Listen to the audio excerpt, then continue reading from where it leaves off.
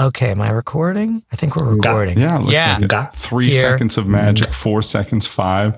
This is all good, and it's all going in. Because I don't really have time to edit this week, so just what you're hearing, folks, this is the first true live stream of opening weekend. No, it's not. But I don't have a cold open this week, but there's a touch of fall in the air this morning in New York City, and so I'm going to welcome, or perhaps manifest, sweater weather by playing the trailer to Fred's most anticipated movie of autumn. Happy September, everyone, from your friends at Hocus Pocus 2.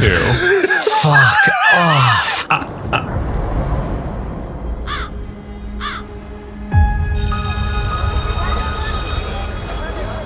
Hey, happy birthday. You won the contest. Thanks. So what are you guys doing tonight? Watch what the fist is doing. Favorites rules, scary movie marathon, same as every year. Well, it's a free country. I'm a person. You know, legend has it, it's on the 16th birthday that a witch gets her powers. Another year begins anew. The French champagne. Maiden, Mother, and Crown too. Has been celebrated for its excellence. We There's call a on California champagne by Paul Masson, inspired Help our by that intentions same manifest. French excellence. It's fermented in the bottle, and like the best French champagne, it's vintage dated. So Paul Masson. Why don't you take 3?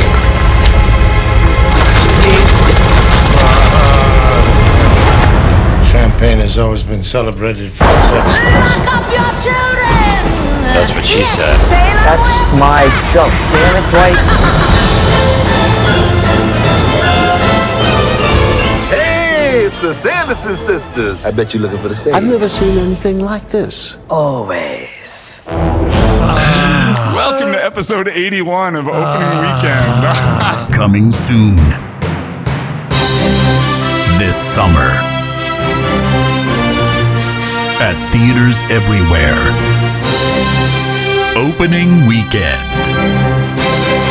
Rated R. I'm Jason O'Connell, and I am once again joined by my dear friends Fred Berman and Dan Matissa. And this week we travel way back to 1976 and the start of my first ever school year. You're old. As we revisit the cinematic releases of the weekend of September 17th, Alan Parker's debut film, the kiddie gangster musical Bugsy Malone, and the rare instance of Woody Allen acting in a film he did not also write and direct, Ants, with a Z. Oh, no. Wait, back it up.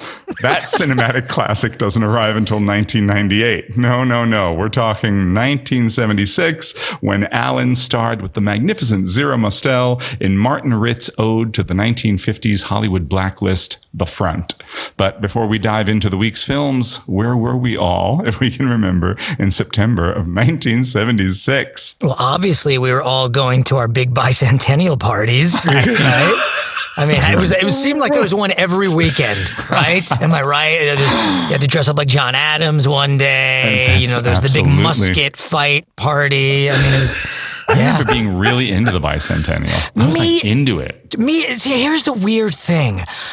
I do too. I just turned 4 in July. I was 4 years old. So but I have this clear memory that obviously does not exist of doing bicentennial celebrations, I literally have a memory of doing a bicentennial play at school, but I wasn't in school.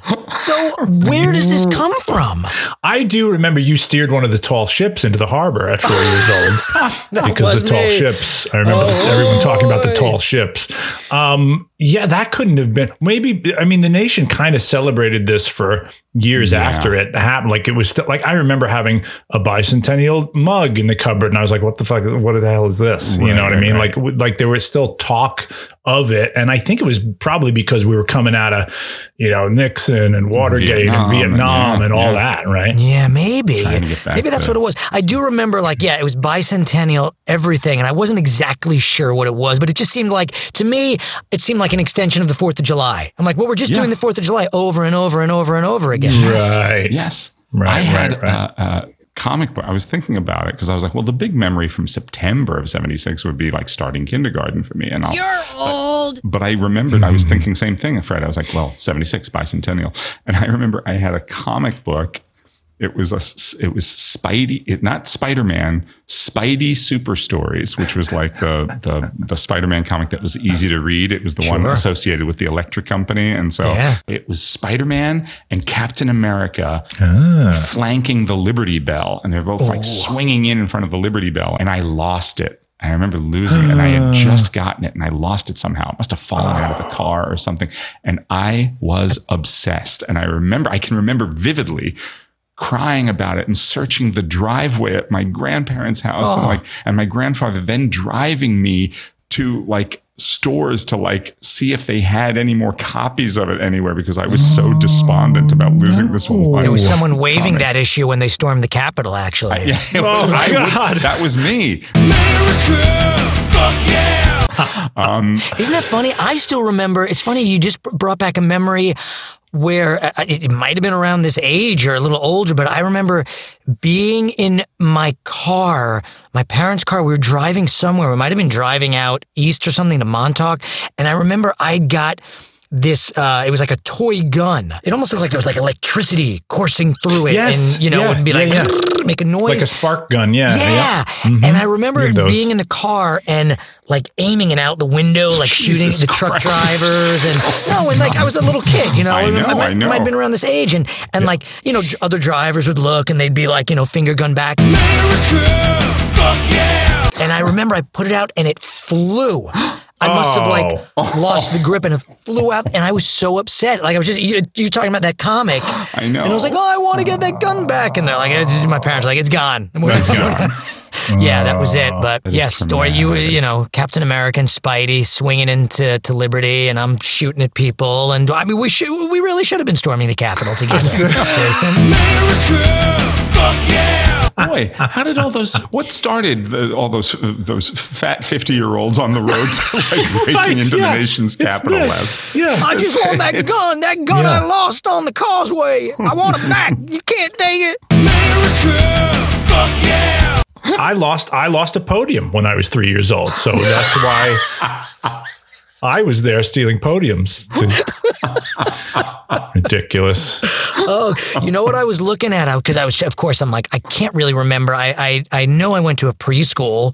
Mm-hmm. I'm sure I went, and I have vague memories of that. We've talked about this in the past, like just like the big blocks they give you and how dangerous it was. Oh my God. But I was looking at, if I can find, I found, it was just like because at this point, we're coming out of the summer. So there's still that idea of, all of like the Saturday morning cartoons in 76 and all the shows that were on. And we've talked about. This is prime Magic Garden time. Prime. This is absolutely prime Chuckle Patch time. Yep, this was it's always prime Chuckle Patch time. America, fuck yeah! The Croft Super Show. Oh yeah. Yeah, with which I forgot they had the band Captain Cool and the Kongs. I don't remember that. Do you remember that? It was a rock group. I do not remember that. Yeah, and there was Wonderbug and Electra Woman and Dinah Girl. I remember that. That I remember. The Lost Saucer. You remember that with Jim Neighbors and Ruth Buzzy? No. Ooh, that rings a faint bell. Yes. Did she still have the purse? Was she whacking him with the purse even though they were in outer space? Yeah. Okay. And the hairnet? There was a show on, I don't remember this. There was a show on 12:30 called Muggsy. What the fuck are you talking about? Was it Anyone? a dog? Was Muggsy it a dog? Malone? Yes, it was a dog, actually. Yeah, I remember Muggsy's that. dog is sold to animal researchers. She tracks down the man who robbed her. Yeah. Sold to animal researchers? Maybe So Project X was a ripoff of Muggsy. Who knew? Yeah. Were you getting too old at this? Were you guys getting too old at this time for like Sesame Street, Magic Garden? I was fucking still watch that. No. Every time you open up your mouth, you give away your ignorance. What about Captain Kangaroo? Were you watchers of Captain Kangaroo at this time? Oh, yeah. Were we American? Fuck yeah! Of course we were. What are we? What is this, Russia? I was very scared when the ping pong balls would come down. That I remember. Remember the ping pong balls would rain down on him and the moose or the dog or whatever his companion was. Like all the ping pong balls. That was a scary moment. I was scared by a lot of things. We'll talk about this when it comes to Bugsy Malone, but there were a lot of things on TV where I was like, nope, I won't. I can't watch that. I have to look away. But they weren't scary to anyone else, you know. Like fish. Yes, Bernice. Like the pink, like my irrational fear of fish. Yes, Bernice. Like the man on WPIX who would be like, hey, this is an editorial reply. I was scared of him. Yeah. I was scared of the ping pong balls and Captain Kangaroo. And you know, I needed gentle entertainment. I was very scared of Electric Company, the whole show. I didn't like any of that. I was like, Electric this is Company too much was for me. a little freaky. I was always freaked out. We've talked about it. I was always a little freaked out by Spider-Man on the Electric Company because he didn't talk. It was a little. It was creepy to me. It was too. That creepy. whole show was too in your face. I needed gentle. Oh my God. Gentle so you were entertainment. Mr. Rogers kid. Yes, yes, Mr. for Rogers, sure. I would deal with. To me, it was like it was like Electric Company was the pinnacle. It's like this is what programming for us is supposed to be. And Sesame Street's also quite good. Mr. Rogers was like, okay, you know, it seemed like that was for the elderly. I mean, it didn't seem like that was really for children. I was like, well, this is awfully boring for children. But yes, it was soothing. No, Electric Company, I loved. I thought I was always bored by Mr. Rogers. You were bored by Mr. Rogers? I was bored by Mr. Rogers. Me too. I mean, I was like, you're a sweet man. There's value in what you're saying. I understand. It's nice that you have a job. You don't seem like a person who can hold down a job, but clearly you're coming in, taking off a jacket from somewhere, putting on a sweater. I was like, what? What's with the sneakers? How much running are you doing? You're just kind of... He's just trying to get comfy. He's a comfy man. And he's a very comfy gentleman. But you know what? But he also hung out with marionettes, and marionettes are inherently creepy looking. They're all freaky. I didn't like them. Yet another thing, add to the list of things I was scared about. When he went to the land of make-believe, I was like, and I'll be leaving the room and going to have my Chef Boyardee, and then I'll come back. I agree. He's no longer in the land of make-believe because they were scary. Muppets were not scary to me. What was kindergarten like for you, Jason? Kindergarten How was that? Awesome. I loved it. I still remember the first day I went to kindergarten. Like Happy Days was on, like a rerun of Happy Days was on in the morning, and I'm getting ready to go, and it was an episode where Richie and I don't know, it was Potsy, but it was somebody. They were in bunk beds. They were in bunk beds. I don't know why. God. And I thought, I think this is what kindergarten is going to be like. I thought I was going to a place with bunk beds for some reason. I thought we were going to have our compartment. I didn't know the concept of having a desk or something like that. I was like, I guess we're each going to have, because it was like they were in barracks or something. It was some unusual situation for the Happy Days gang. Like, they were like away from home and they were in these bunk beds. I was like, and then I was like, I don't want to be on the top bunk. I'll fall off. I'll hurt myself. So anyway, I remember that very vividly. Then I remember being there and really, I loved it. And I remember that it was my first kind of sort of crush on an actual human being. Here we go. Potsy? Well, it was because was it your teacher, Al Molinaro? No, it was Stacy Kaplan, a little girl named Stacy Kaplan. And I only remember this because, you know, you would have snack time and you'd have to go, they'd send one kid with a little wagon down the hall to go get the milk from the cafeteria to bring back for snack time. Do you remember this? Do you guys have any vague recollection of doing this? Sure, of course. So they had a little red wagon and you'd go and the cafeteria lady would give you but it was you know, it was a lot of responsibility, like going down the hall to get the milk. Yeah. And you could pick it when it was your day, you could pick somebody to go with you. And I remember very vividly being like, Stacy Kaplan, would you like to come accompany me to get the milk? We had nothing to talk about. It was not she wasn't a great conversationalist at 5, but I'm sure I was awesome. But so I still remember. You like milk? Yeah. Do you like milk? I already said yes. Lemonade? Around the corner, fudge being made. Did you ever say, are you or have you ever been a member of the Communist Party? She had Pinko written all over her. Pinko Tuscadero, as she was known on Happy Days. Yeah, right before I went to testify in front of the House Un-American Activities Committee, I had seen another episode of Happy Days, and I thought, I bet this is what it's going to be like. A lot of people named Pinky. Joseph McCarthy often gave the Malachi Crunch, when he was in those hearings. Sir, have you no decency? Oh, I got crunched. I got crunched. I got the communist crunch. That's what Woody Allen says in the first 3 seconds of The Front. I front for blacklisted writers. You're not a writer. No, I couldn't write a grocery list. Are you refusing to answer? Howard, if you don't answer, they can send you to jail. Columbia Pictures presents Woody Allen as The Front. The story of a man who didn't know how much a favor could mean. The Front. You have a head start. If you are set against the backdrop of the 1950s Hollywood blacklist, when actors, writers, and directors were rendered unemployable upon being accused of subversive political activities in support of communism, Martin Ritt's The Front finds its central character, restaurant cashier Howard Prince, played by Woody Allen, apathetic toward the politics around him. When Howard's close friend, a blacklisted screenwriter played by Michael Murphy, asks to sell one of his scripts under Howard's name, Howard sees an opportunity to both help a friend in need and change his own financial fortunes. The ploy works brilliantly, and soon Howard becomes a front. Did you see what I did there? For several disgraced television writers. But after witnessing the professional and social destruction of comedian Hecky Brown, played by Zira Mostel, and based on a friend of Mostel's who suffered his own tragic consequences as a result of his blacklisting, Howard sees the corruption of McCarthyism for what it is and decides to take a stand and make a difference. There is actually no available box office information for The Front, so I can only assume that the film itself was blacklisted and that we are the only 3 people who have ever seen it. Fred and Dan, what'd you guys think of Martin Ritt's The Front? I remember going to see this in the theaters after one of my bicentennial parties. And no, I did not. Obviously, I did not see this when it came out.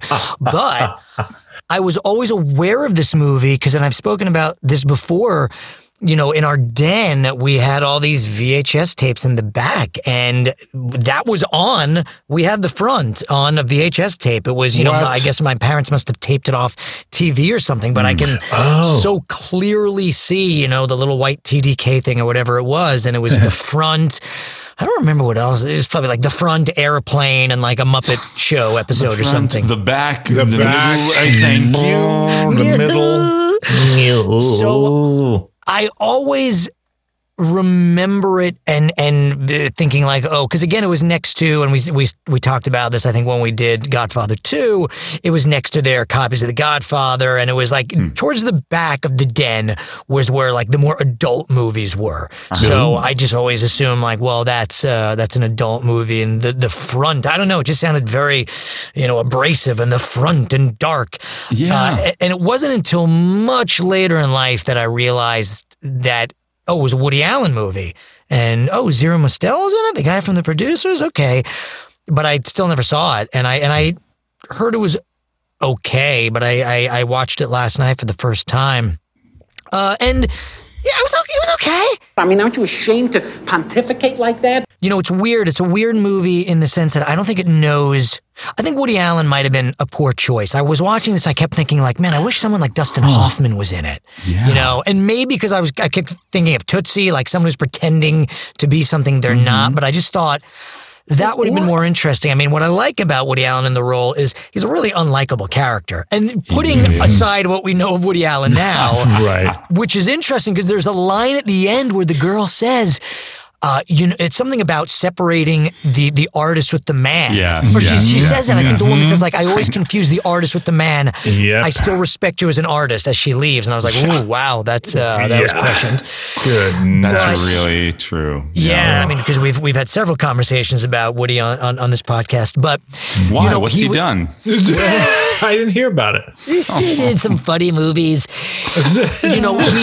He's a pretty unlikable character. He's like and so that he plays that part up, but it's hard because so this was 76, so you could tell like Annie, he must have probably filmed Annie Hall right after this because he's already doing like the Alvy Singer, the the little cough thing.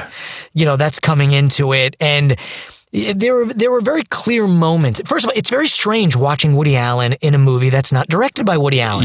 Because you expect a certain style, whether like him or not. Whatever you think about Woody Allen, his movies there's a certain aesthetic to them. There's a way that he sets up the shots. There's a way that the dialogue goes. There's an editing.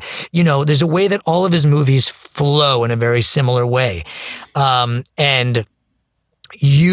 it was very off-putting for me to be seeing Woody Allen, but in not a Woody Allen filmed movie, and different styles of shots and weird. There's that very strange tracking shot of the waiter bringing the egg creams to him and Michael Murphy in the beginning, and I'm like, that would never be in a Woody Allen movie, right? Yeah, it was.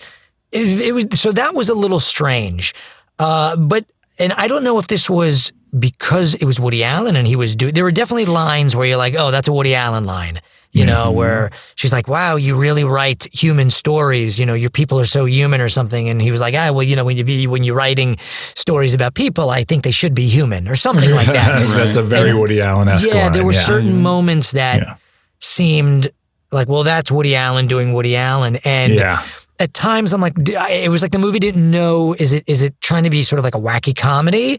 At times, but I mean, the subject matter is so, and I don't know I think I was reading that there was really never a movie about, the witch hunts of the time. So this is sort of the interesting. First. Yeah. That's what it feels like. It feels like it has the the way my favorite things about the movie are the opening credits, the closing credits, and Zero Mostel. I found myself, I was like so excited to watch the movie based on as it opened. I was like, this is great. This is drawing me right in. Is that very first shot of, is that Joseph McCarthy at like his daughter's wedding? For those who haven't seen it, it opens with it's fairy tales can come true.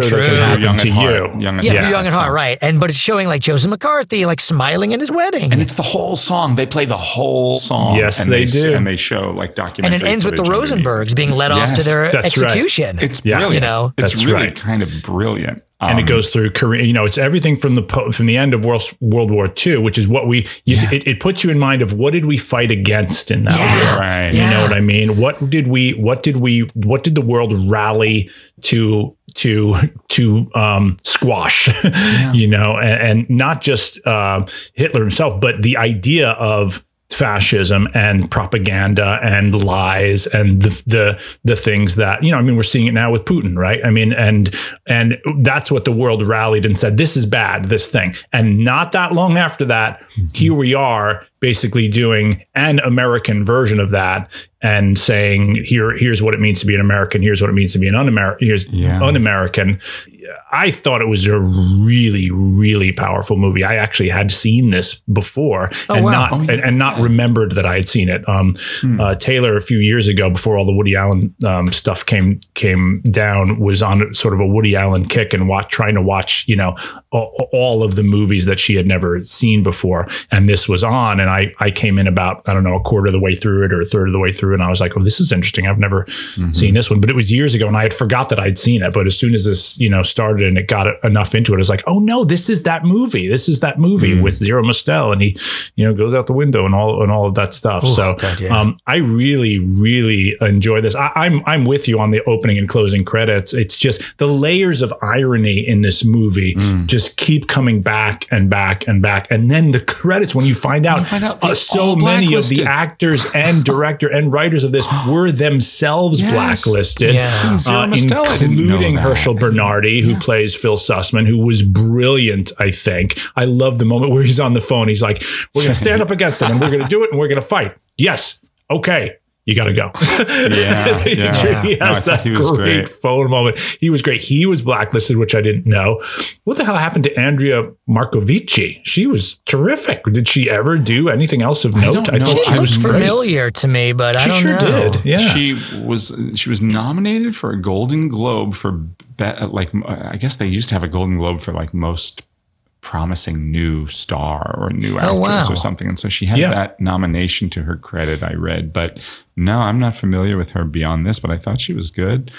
Yeah, I thought everybody was good. You're right, though. Like when I read the descriptions of this, it says a drama about, and I was like, you know what?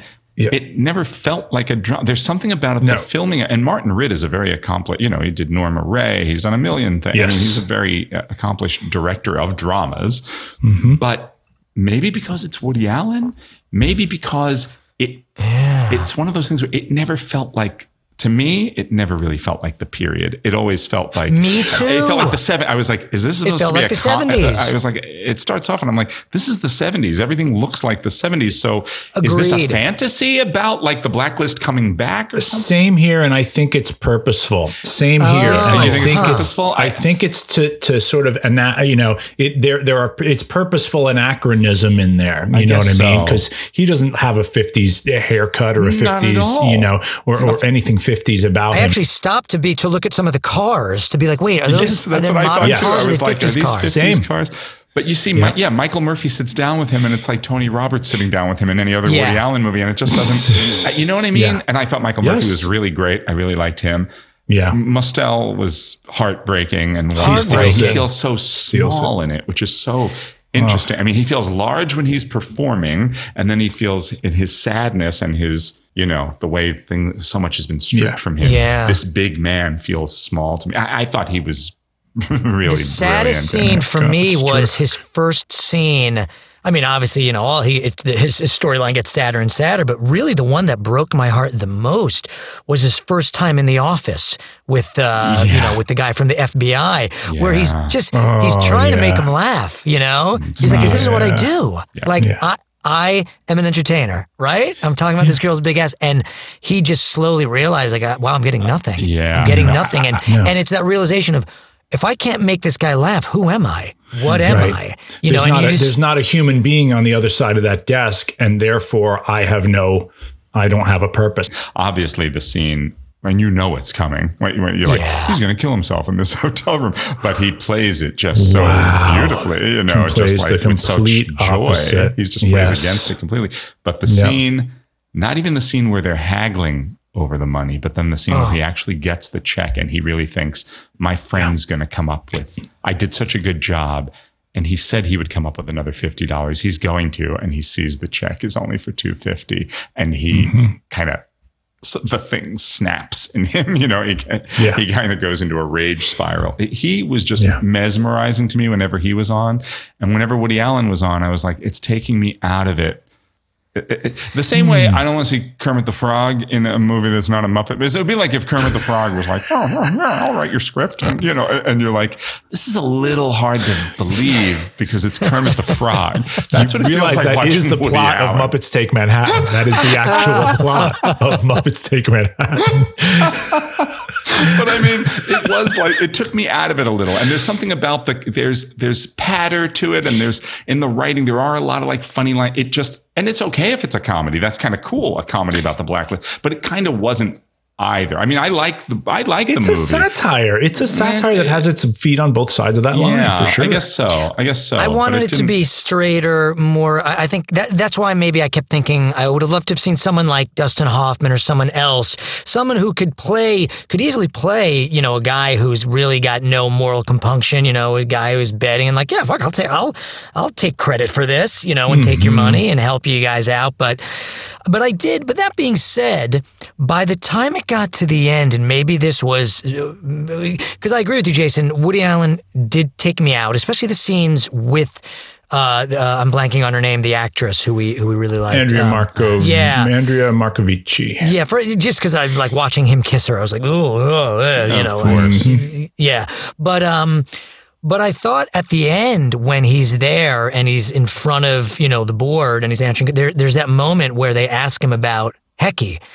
And suddenly, you just see his eyes, you see all the realization, everything, sort of all the blaseness that he had for the rest of the movie. It's great. Suddenly hits him, and it's actually maybe I was like, wow, Woody Allen just fucking brought it there in this shot. Yeah. Like it was a really, because as I was reading more about the movie, it was sort of touted as being, Woody Allen's first dramatic role. That was the stuff that I was reading, I'm watching it going, well, not really. No. And in that moment, it was really sort of a lovely, beautiful, heartbreaking moment where he just realized, oh, I wasn't taking any of this seriously. Yeah. And they literally want me to besmirch a dead man now. Yep. And so it did. So for as much as he was taking me out of it throughout the movie, when it got to that moment, I thought, well, maybe that was the point. Maybe like he needed to be that sort of, whatever, funny to get to that moment. It didn't hit me as hard as it could have or should have, but it did have an effect at the end. He's also such at that time, right? Such a contemporary comic, figure. There's something about placing, and of course, any movie star of the day is going to be like, well, this is like our guy right now. But there's something about him as a personality that I think maybe it's definitely purposeful. The casting's very purposeful. The same way anytime you cast like a comedian in something that's supposed to be a little more dramatic, it just makes you sit up and notice a little more, or like watch, or like be like, well, what's happening here? But it's disarming in a way, and it gives the audience a little bit of a contemporary touchstone. It feels very much like, that, what is that play called? It Can't Happen Here, or whatever. It's very much like saying like, because it does feel like you say, Dan, it's something purposeful about like, this feels like a diner in the, restaurant in the 70s, and he works the cashier, and his friend comes in off the street and wants to talk to him. And then they're talking about the blacklist, and you're like, the blacklist doesn't exist anymore. It kind of makes you say like, well, what if, this was only 20 years ago, it brings 25 years ago. Yeah. This could, imagine if this was happening again today, or put yourself in these shoes. If you lived in a world where this is what was happening to the actors and directors and writers that from the big screen or the television screen. I don't know. And it could happen, and it could happen. Yeah, that's exactly right. It's interesting. Yeah. I think that is purposefully within the style of it. I think there is a satirical bent to it. I think it's very well made. I think it takes a lot of risks, like the freeze frame at the end, and when he does say what he says to the committee upon walking out, and it freezes, but he's the only thing moving. And I think that's also part of the fairy tale, right? And it goes right into fairy tales can come true. Yeah. And it's like, okay, that's a fairy tale. Also, that happening, what I'm saying, is also a fairy tale, because there were either people who said, I plead the fifth, or there were people who named names. And until the moment happened where somebody stood up and said, have you no decency? We have to end this. That's when it ended. I don't recognize the right of this committee to ask me these kind of questions. And furthermore, you can all go fuck yourselves.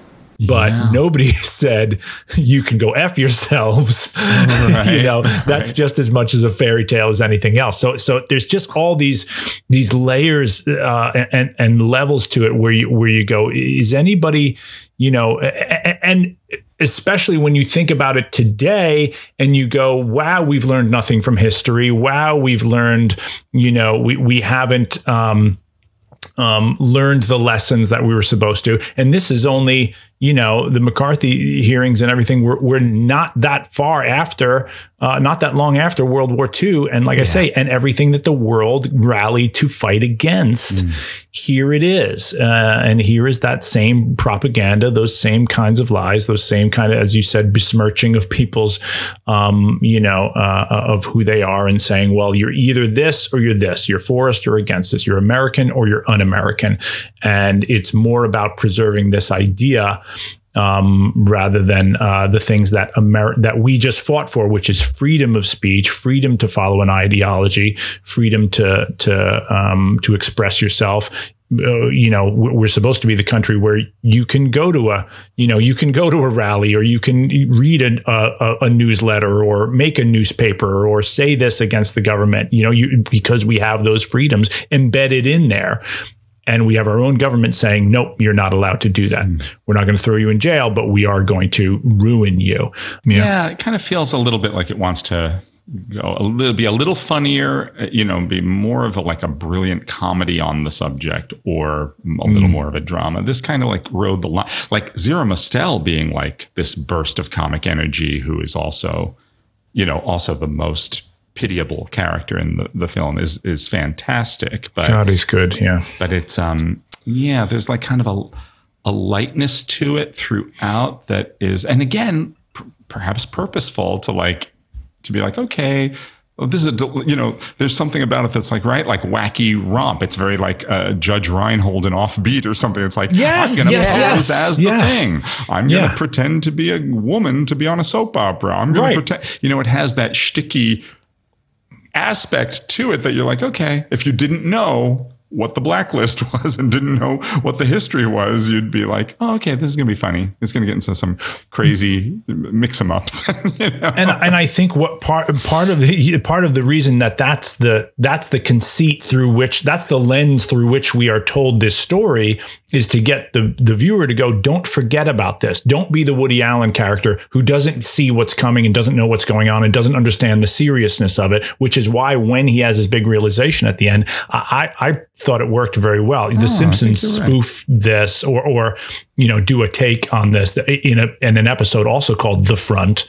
Oh, that's where funny. Grandpa starts to write for Itchy and Scratchy. Yes. And because the kids, the guy who runs Itchy and Scratchy, Studios will not accept Bart and Lisa's script, but they will accept Abe Simpson's script. And they even spoof the moment where Abe has the realization at the end of the episode. So and the camera sort of swirls and moves in on him and he sees what he hath wrought, which is violent, horrible, horrifying cartoon violence. And he storms out. Yeah. And it's a fun little, sort of spoof of a spoof of a movie that, not very many people, I don't think, saw. Time to go to the reunion. It'll be great to see the old gang again. Patsy, Ralph Malph, the Fonz. That was happy days. No, they weren't all happy days. Like the time Pinky Tuscadero crashed her motorcycle.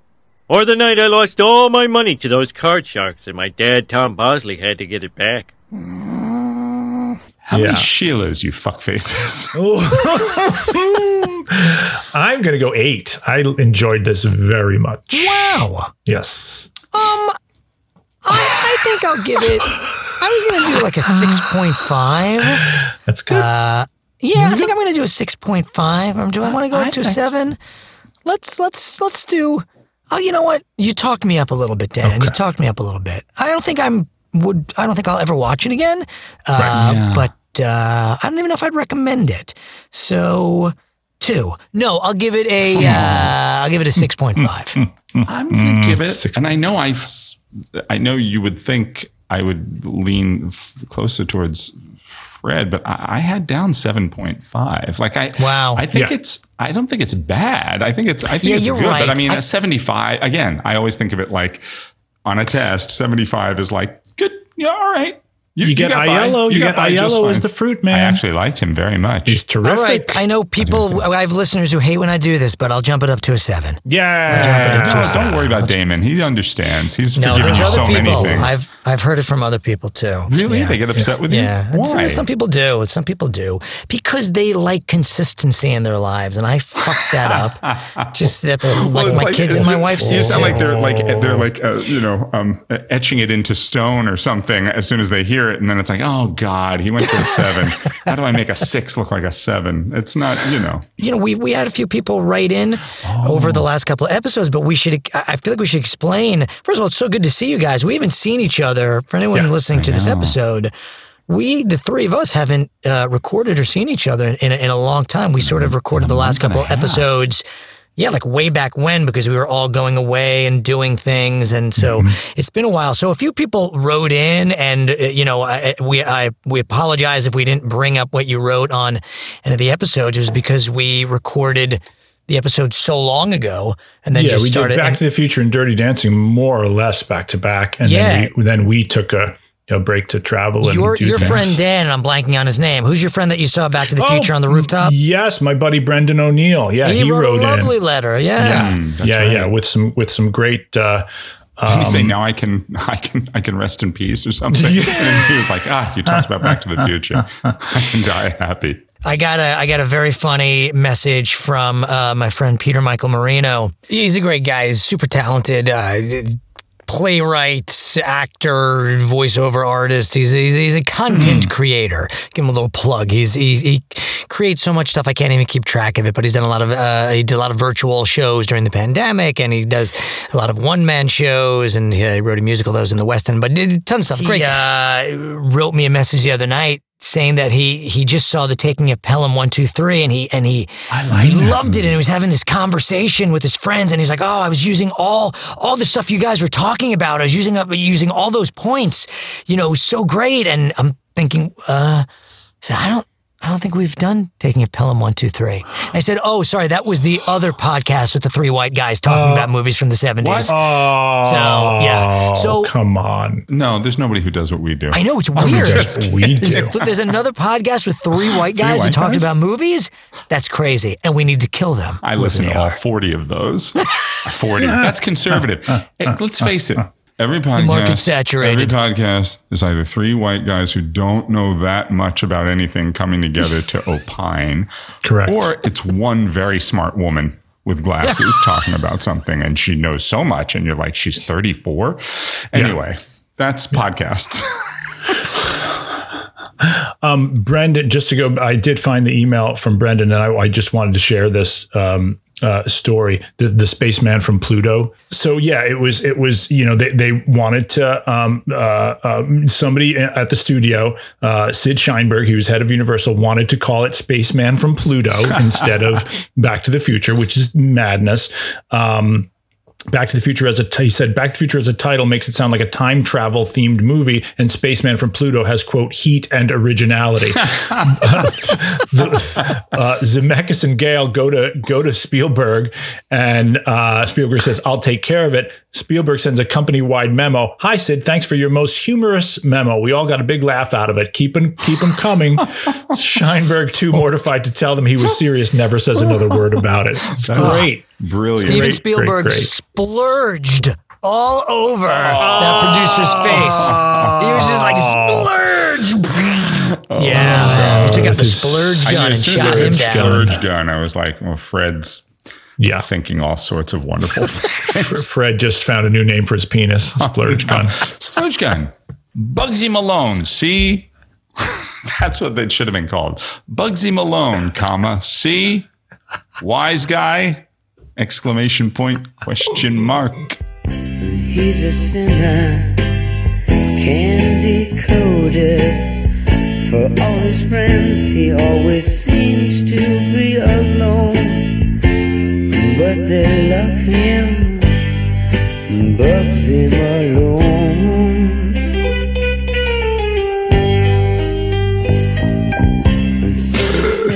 Set in 1929 New York City, Bugsy Malone captures a flashy world of would-be hoodlums, showgirls, and dreamers, all played by children.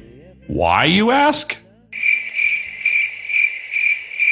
Based on gangster stories he used to tell his children on long weekend drives in the country, Bugsy Malone was writer-director Alan Parker's first feature film.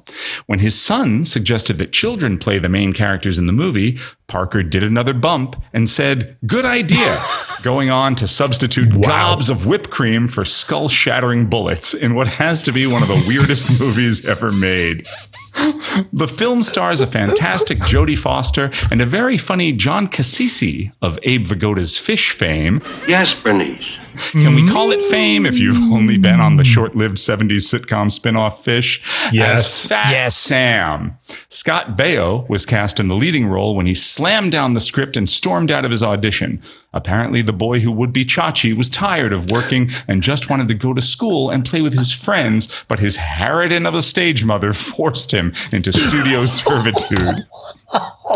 In classic supervillain fashion, he would grow up to be a hardcore trumper who develops the power to zap things. The least charismatic of the film's leads, Florrie Duggar, was originally cast in a smaller role. But when the actress first cast as Blousey suddenly grew taller than Bayo, Duggar was promoted. This makes her casting only the 376th most random thing about the making of this movie. Kidding! Who doesn't like Bugsy Malone? Bugsy Malone charmed Siskel and Ebert and the New York Times' Vincent Canby, but left my hero, Pauline Kael, cold, saying, "We're not watching actors in a story, we're watching kids doing a stunt, and so we're primed to ooh and ah the way an audience does for a chimp on The Tonight Show." Wow. While the film became a fixture on television, theatrical audiences may have agreed with Kael as I have BM here instead of Bugsy Malone. I have BM, which, as BM. When you eat kale, you can have a good BM. That much I know. Oh, there you go. And that's bringing it all the way around to Splurge Gun, the movie. No. Audiences may have agreed with Kael as Bugsy Malone earned only $2.8 million at the North American box office, but that's 2.8 more than The Front apparently made. This is probably the lowest grossing weekend in movie history. And that's not the weekend. That's the entire theatrical run of Bugsy Malone is $2.8 million. Odd. Anyway, I'm making it sound like I hate this, but it's just very weird. Fred and Dan, what did you guys think of Bugsy Malone? See? Question mark. Exclamation point. You see? That's my whole review. The movie Bugsy Malone I feel like this was one of those movies that my parents and my friends' parents were like, you got to see this. Oh, yeah. Kids, this is a good one to throw on for the kids. You have to see this. You've never seen Bugsy Malone? Oh, let's put it on. Mm-hmm. And I feel like we rented it or had a tape of it, or you're exactly right. It was on TV like every, few months. They were like, tonight on ABC, Bugsy Malone, and we would watch it. But I also remember being quite scared of it. I was kind of scared of Fat Sam. I didn't like him. I kind of got, I think, too early and too young that, when they get hit with the whipped cream, they're dead. They don't say dead ever in the movie. They say that he's gone or why don't they say that? They don't even say that. He's been creamed. That would be perfect. Yes. But they never say that. Would be perfect. But they say something like, he's out of commission, or he'll be gone, not here anymore, not around anymore, or something like that. There's a euphemism for it. I just kept thinking, why don't they just all they do is clean themselves up? But that's why they do the freeze frame so that the person stops moving. And it is kind of, it's disturbing. Disturbing is the word. To see a child get hit in the face with cream, and then the camera freezes. And it's like, you are dead. This is what death looks like. And you automatically replace it with blood and gore in your mind. I'm like, what would that look like if the head got shot? That's right. And that's the weird theatrical trick that this thing plays on you, is to go, whipped cream equals blood, or freeze frame equals death, or child equals adult. It's doing a weird thing that I don't know that any other movie does in your brain what this movie does or is meant to do. There is, there's not any chemistry between Bayo and Blousey, between Muggsy and Blousey, because she's just not a very strong actor. But there is between... but she was the right height. Yeah, she was the correct height. But there is between Bayo and Jodie Foster, who I wish had more to do with the plot. She doesn't really figure into the plot very much. And the mall usually does figure into the plot. And this, she's just sort of there to be a temptation for him in one or two scenes, but doesn't figure into the resolution of the plot in any way. There are some through lines dropped in this. The through line of the narrator is utterly dropped. All the through lines are dropped. The guy who sweeps up, who wants to be a tap dancer. I thought there was going to be a payoff. Which was tap dance at the end. What beautiful! What a beautiful song and story. I like that very much. Yeah. I like that song Fizzy. and the dance. The girl who dances beside him. Gorgeous. It was great. Tomorrow, an awful price to pay. I gave up yesterday, but they still want more. They are bound to compare me to Fred Astaire when I'm done. Yeah. But you get a little shot of him dancing with all of the others in a group number at the end, but you don't get him doing his number. I mean, he's holding the shoes, and you're setting this up of like, oh, he's gonna get to dance at the end, or not. Something horrible happens. It's the second number in the whole movie. Yeah, it's a lot of screen time. That's normally where they're like, in a musical, that's normally where you put like the I want song, and it is. It's like, this is what he wants. Yes. But so then I'm thinking, watching this going, oh, is he going to be like one of the main characters? Are we going to come back to him? Right. And he's sort of replaced with the boxer character at the end. You're but, right. You're right. Does Bugsy Malone sing a song in this? He does. He sings the song in the soup kitchen. That's his one song. And I thought that was a good song. Oh, that's the one song that I did not... Yeah, all the songs were weird. Down. That just seemed incongruous. Like, I get it.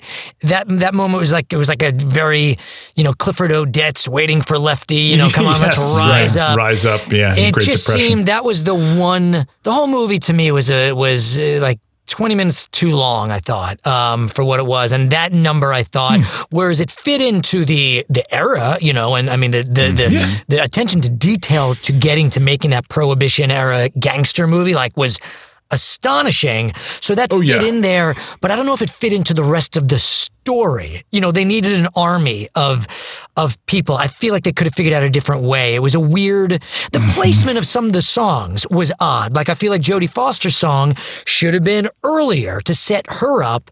And you're right, Dan. Like, she acting wise, it was insane how Heads and Tails above. Oh my God. I mean, but she was literally working on Taxi Driver at the time when she was working with De Niro and Scorsese. She's the smartest person in any room she's in, even at 12 years old. That's what Alan Parker talks about. That he's like, I just learned so much from her. And she's a kid, just loved being around her. She's preternaturally just brilliant. It's nuts. Yeah, it's nuts. And as far as back to just being scared by this movie, I couldn't.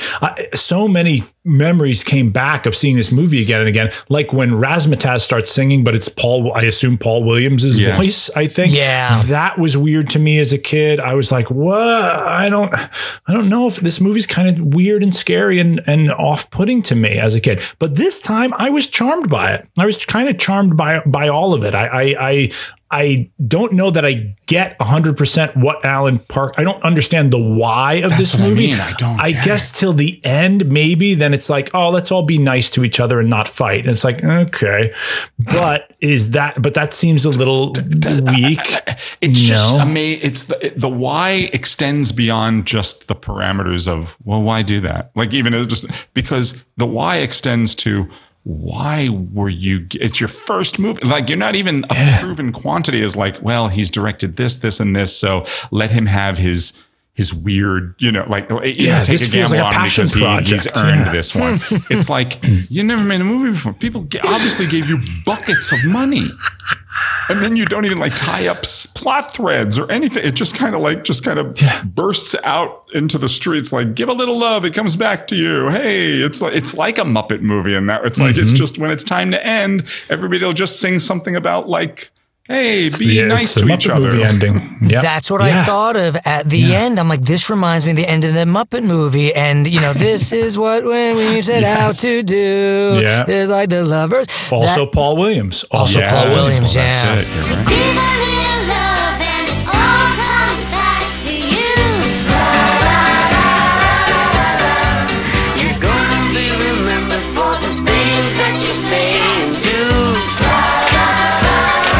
This is the first time I'd ever seen this movie. Oh, really? I never seen it as a kid growing up? No, I mean, it was everywhere. I think I was a little frightened of it as well, Dan. It's scary. Yeah. As you're saying it, there was something. I mean, it was everywhere. I remember, it always being on TV. I remember seeing it in the video stores when those, were a thing. And, but I never, what's so funny? When I was going to rewatch it, I could have sworn that I'd seen some clips on TV, and I was sure that the actor, and I'm blanking, I don't remember his name, but he was in Vacation. He played Uncle Eddie's, Cousin Eddie's son.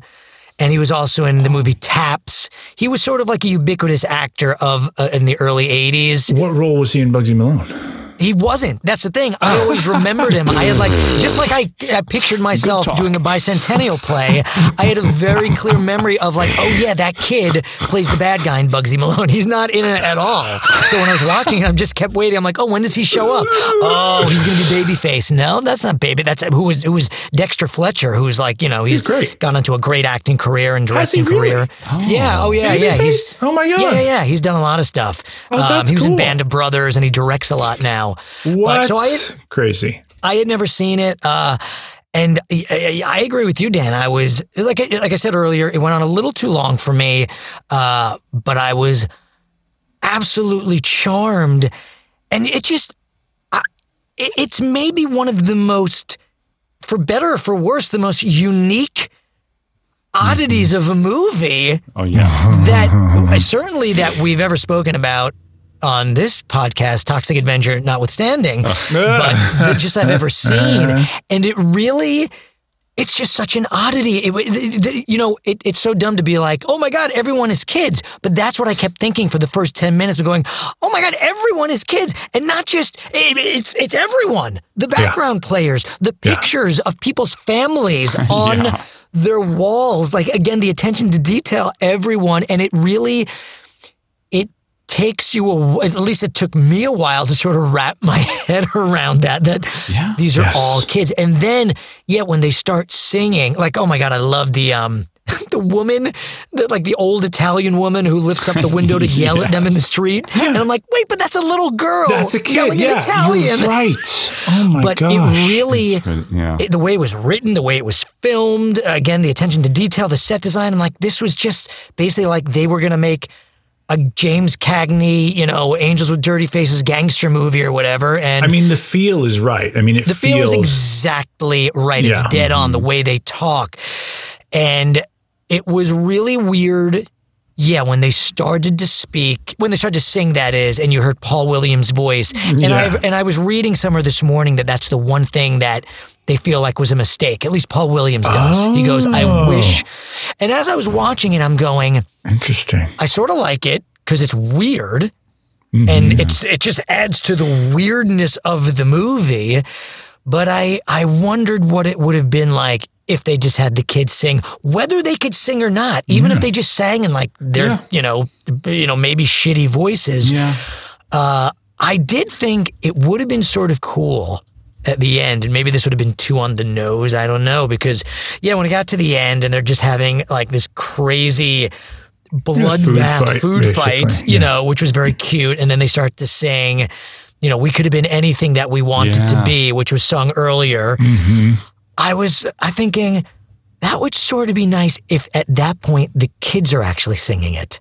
That it's almost like maybe that's the overarching theme to what you're saying, Jason. I mean, this might be too highfalutin of an idea that it needs an idea though. No, we're going to be, we can be anything we want to be and we can be ourselves. Now, basically the movie is these kids playing dress up. Yeah. They're playing cops and robbers. They're playing shoot 'em up. Yes, it's kids playing ultimately. And that's that's a layer of irony, I suppose. It's like, okay, are gangsters just kids who never grew up or something like that, or criminals? Was that where the criminal mindset comes from?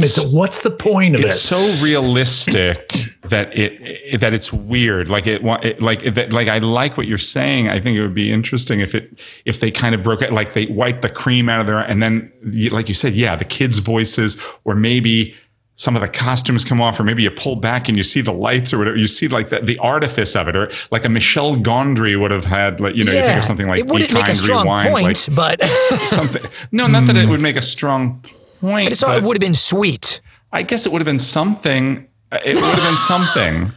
It's just never. It's just like you sat through this. It's just little kids played gangsters in a very like the set from Dick Tracy or Johnny Dangerously or the first 10 minutes of very the Johnny Dangerously Batman, where it's there were scenes that look just like when Robert Wool is talking with, reporters and all the trench coats and fedoras and this and that. There are a lot of movies from the 80s and 90s that harken back to this period and this style, and they feel fakey, like for better or worse. It's like The Shadow does it. The Shadow, obviously, you Dick read Tracy my mind. does The it. Shadow, Dick Tracy. This movie reminds me a lot of Dick Tracy. Dick Tracy. But even the first Michael Keaton Batman, they do some of it. Like they're really looking for that kind of that noirish thing. But it just like, why the kids? I just never understood why kids. I don't know. I think it was, but you know what I was thinking about Alan Parker? He's sort of a fascinating director, because I was going, I'm like, well, what have I seen? You know, what else has Alan Parker done?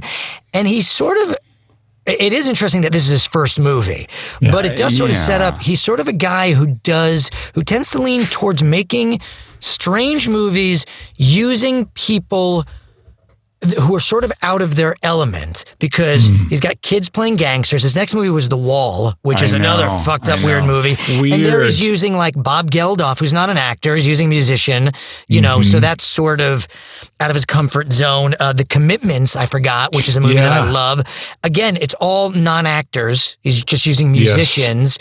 Even in a sense, Evita, you know, having Madonna, you know, do a role like that. She was so I don't know, maybe that's just sort of his thing. Like, let's do something and just subvert it and use people who, you know, aren't supposed to, you know, normally be a part of this world. Who knows? I mean, it sounds like it started off as just a very innocent idea. Like you said, Jason, I read that as well, that he would just tell these stories to his kids and like, oh, that'd be fun. It's just strange to me that someone can have that, you know, I just told the story to my kids. It was fun. It was goofy. Now I'm going to make a splurge gun, a major motion picture. You're right. That normally seems like sort of a passion project. Someone later in life. It's weird. I mean, not that it's not effective in a lot of ways and fun. It is. It's but it's a half British production. And that seems to track. There is something, and you can hear it with some of the kids, like their accents go in and out. A little bit. But there is a weird British sensibility to it as well that sneaks in there. And that's what I kept thinking. I'm going, how did this get made? And I'm going, well, it must have been the British production company. Like there was something that, you know, I don't know why, but it seemed to me that they were the ones who maybe took the chance on the most money and took the chance. Yeah, maybe. But as weird as it was, I got a kick out of it. I loved. Me too. Dandy Dan. He was great. That kid was great. He died very young. I just read. He died like in his 30s. I don't know how. But I mean, he looks like Ronald Coleman. He looks like the old stars of the day, like with his pencil mustache. He looks like he's 35. And he was like Jodie Foster in the sense of like feeling that assured as an actor. Like didn't feel like a kid pretend. Like he was like, this kid is just that character.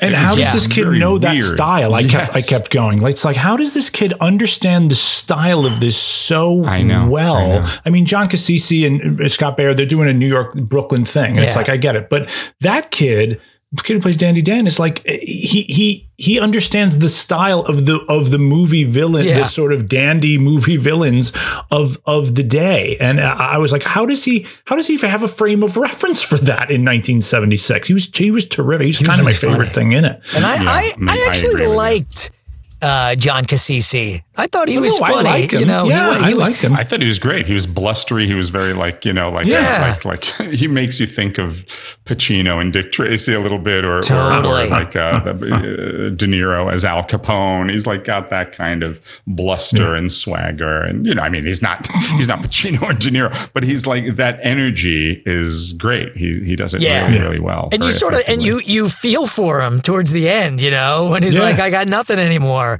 But then he was like, but then he was sort of scary, you know, when he goes to sit down at the bar and the bartender's laughing at him. What's so funny, Buster? You find me amusing? No, boss. I'm sorry. I wasn't smelling at you. Honest, I wasn't. Find my suit funny or something? No, boss. It was your flower. Oh, yeah, it is kind of droopy, ain't it? Yeah, a little, boss. In fact, it's very droopy. Very droopy, boss. Hold it a minute, will you? You need some water. Don't ever let me see you laughing at me again, you hear? Else I'll ram that smile right down your throat. I'm Fat Sam. Don't ever forget that. #1 man, top dog, Mr. Big. Always have been, always will be. Now get out of here. Yes, Bernice. I was reading that in the casting of it, they said that to find Fat Sam, Alan Parker visited he went to a Brooklyn classroom and he asked for the kids to introduce him to the naughtiest boy in class. And apparently everyone in class was unanimous in selecting this kid. Oh my God. Wow. Wow. That's how you got the role of the sailor in Hamlet, isn't it? Isn't that the exact same way? Dr. Mason said, who's the naughtiest? And they all pointed at you. So, hello, sailor. Oh, Jesus. That was me. Yeah, I did think that when they got splurged, I thought that was really funny, but I did keep thinking like, well, why don't they just clean it off and then they'll just move on or something? But you think a little too literally there, Fredo. I guess they can't do that. Literally. They're dead. The children are dead. When they get splurged, it's dead death. It's scary. It's a scary movie. It was too scary for me. It's weird, and I liked the music for the most part. I just thought it was a strange musical structure. You know, I really like that Tomorrow song, but it seemed like a weird place. Yeah. You know, it seemed like a weird place. I thought Jodie Foster's song, that should have been earlier. She should have been set up earlier, you know, and had more of a sort of slightly a bigger role. Give her something to do that's in the plot, you know. Give her something to do that affects the plot somehow. You know what I thought was really good too was not the boxer was good, but like the trainer that he brings him to, he was great. He was really funny. Very good. Yeah. I also remember being scared of that scene somehow. Like I was like, there's too many kids. There's too much. It's for the same reason I was scared of Electric Company. It's like there's too much happening. I needed things to be sort of slow and gentle, like the Muppet movie. It's amazing to me that I was going to say that there was never a musical, but I think there was a musical in the West End, and I think I read that Catherine Zeta-Jones was in it when she was really young. Yeah, I want to say in the 90s. There was a musical of The Front with Brian Darcy James as, I read that as well. As the Woody Allen part. And Richard Kind in the Zero Mostel role, which is perfect. It didn't have it was a workshop. It didn't go anywhere, but in like 2008, there was a workshop of a musial version of The Front. It's a great idea for a musical. Yeah. You know, and combine The Front and Bugsy Malone. But Bugsy Malone would work better in a weird way. I'd be like, no, it would feel like a school play. I was going to be like, would that be fun to like watch a musical with kids playing the gangsters? I don't know. I mean, it was cool. Don't get me wrong. It's cool. I just kept looking for the like, why, or like the bookend or something, or the something. Yeah, why are we doing this? That kind of starts it off, and you can tell. I don't know why I need something to tell me we're in a dream, or we're in a kid's fantasy, or like a kid's playing dress up, and then all of a sudden it explodes out into this very realized fantasy. But maybe that would have made it too pat. You know, there's something. I think why it's so enduring. It just starts and ends, and it's like you just saw a movie about a world with only children. Does that freak you out? That's why I think the legacy is so enduring. I mean, I know people who really love this movie, and I think that's why, because it's so weird. It is what it is, and there's never a wink. The only time there's a wink, which I thought was funny but seemed strange suddenly, it was when Fat Sam was like, "Well, read the subtitles." When the guy's like, the guy Knuckles was like, I don't understand Italian, I'm Jewish. Yeah. That was a very meta moment. But other than that, there's nothing else like that, which is funny. Yeah, there's never a moment where it's sort of like, this is why we're doing this. It's just, this is the world that we've created. Right. Ready? Here we go. Yeah, I like the pedal cars. Yep. Those are great. I like the car chase, very Flintstonesy.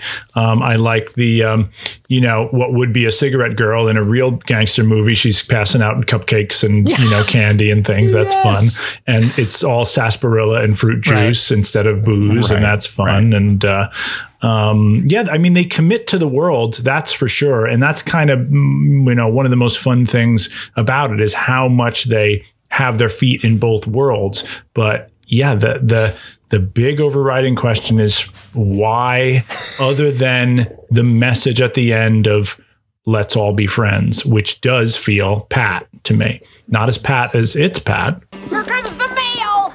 But pat nonetheless. I'm at 7.5. Ah. I'm going to meet you there, 7.5. Okay. I enjoyed it. Now we're switching. I was at 6.5, but maybe I'll creep up to a 7. I should creep up to a 7. That's churlish. These are children, for God's sake. Children doing something I don't understand. This movie. They're all 60 years old now. I think people should see a clip from this movie. Maybe you're right. Maybe you're right. I don't know. Oh God. Look at me, wavering. Don't feel bad. Scott Bales is the lead. Exactly. Come on. This is probably what took him down the QAnon path, this movie. I mean, because he spent his whole life going, why? Why was I hit in the face with pies at this age? Life feels like a conspiracy after that. After this movie. Especially when he's like, when the story is, I mean, I was sad when I'm joking in that intro. It's like, he was like tired of working. He just wanted to play with his friends. He went to the audition and he kind of like shat the bed on the audition purposely. He was trying to throw it. And then they're like, that's the quality we need. You're hired. And his parents were like, that's more money in the bank, Bayo. And that was it. And he was like, someday, a gentleman with terrible hair will understand my concerns. I'm going to stick with the 6.5. I'm following in my hero, Pauline Kael's footsteps. And I'm not giving it too much more. But anyway, well, there you go. Bugsy Malone. Very fascinating, unique little weekend at the cinema. We're going to be back soon with do you have anything else? And can we? No, I toyed with the idea of Eustace calling in to try to pretend that he's Sheila and like as a front, like fronting that he's Tote maybe or someone else. I couldn't pull it together in time. That's fine. But I'll keep that because it's. I was going to say you got to keep that because that was brilliant. Imagine, if you will, audience, Eustace calling in on the phone and pretending to be Sayer of the Flaw or someone else that usually calls in. You're going to be like, doing this is a poor the job of sloppiest it. episode ever. No cold open, no phone call, just describing things to us. It's like, well, we'll find our groove back. We were on vacation. Come on. I'm back at work. We were all on vacation. I forgot what a podcast is. So, well, you're living it now, buddy. Because you did a stellar job. Fred. Middling at best. No. Middling as usual. No. Well, next time you're going to be. Put your big boy pants on. Okay, I will. We're going back to 1987. We were just there for Dirty Dancing, but we're going back for the 35th anniversary of Fatal Attraction. Wow. With Glenn Close and Michael Douglas, as well as Hellraiser, the original Hellraiser, starring Pinhead or whatever. I've never seen. I'm too scared to watch that movie. I just gave it away that I've never seen it. I've never seen it. I've never seen any of them. I can't wait for you guys to see that. I've really am looking forward to this. Yeah, I'm really. Oh no! I hate that. I hate when I have to, because of this podcast, I have to watch movies that I've tried to avoid because I'm such a scaredy pants. I don't schedule them because I don't like that kind of movie either. But I'm like, it's a big one, and it's the same day Fatal Attraction came out. I'm not going to say a damn word. I can't wait. I'm going to hate it. Danny. What you got? The theme to the front? I think I have to do Fairy Tales Will Come True. I mean, I could try to do Bugsy Malone, but that's a little bit. I actually was thinking, he's going to do something from Bugsy Malone because it's a musical and blah, blah, blah. But yeah, you're right. That song was so potent in the front. That's great. Yeah. So in a week where we have a musical and a non-musical, I'm picking a song from the non-musical. I think that's, again, you're changing it up. You're three strikes. You're making us ask why, like Alan Parker did. All right, we'll do a little Young at Heart. Here we go. Let me tune up because it's been a while. Okay.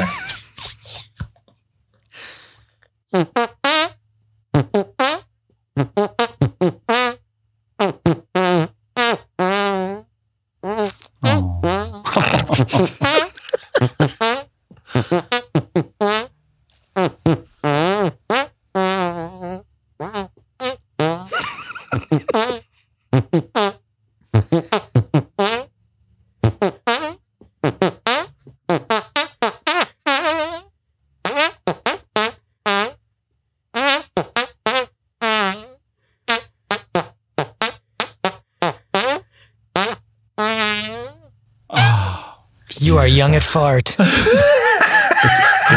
It's so ironic. Talk about layers of irony. It's so ironic that's from the front because it sounded like it came from the back. The Opening Weekend podcast is produced by Jason O'Connell, Fred Berman, and Dan Matissa, with editing by Jason O'Connell and sound mixing by Fred Berman.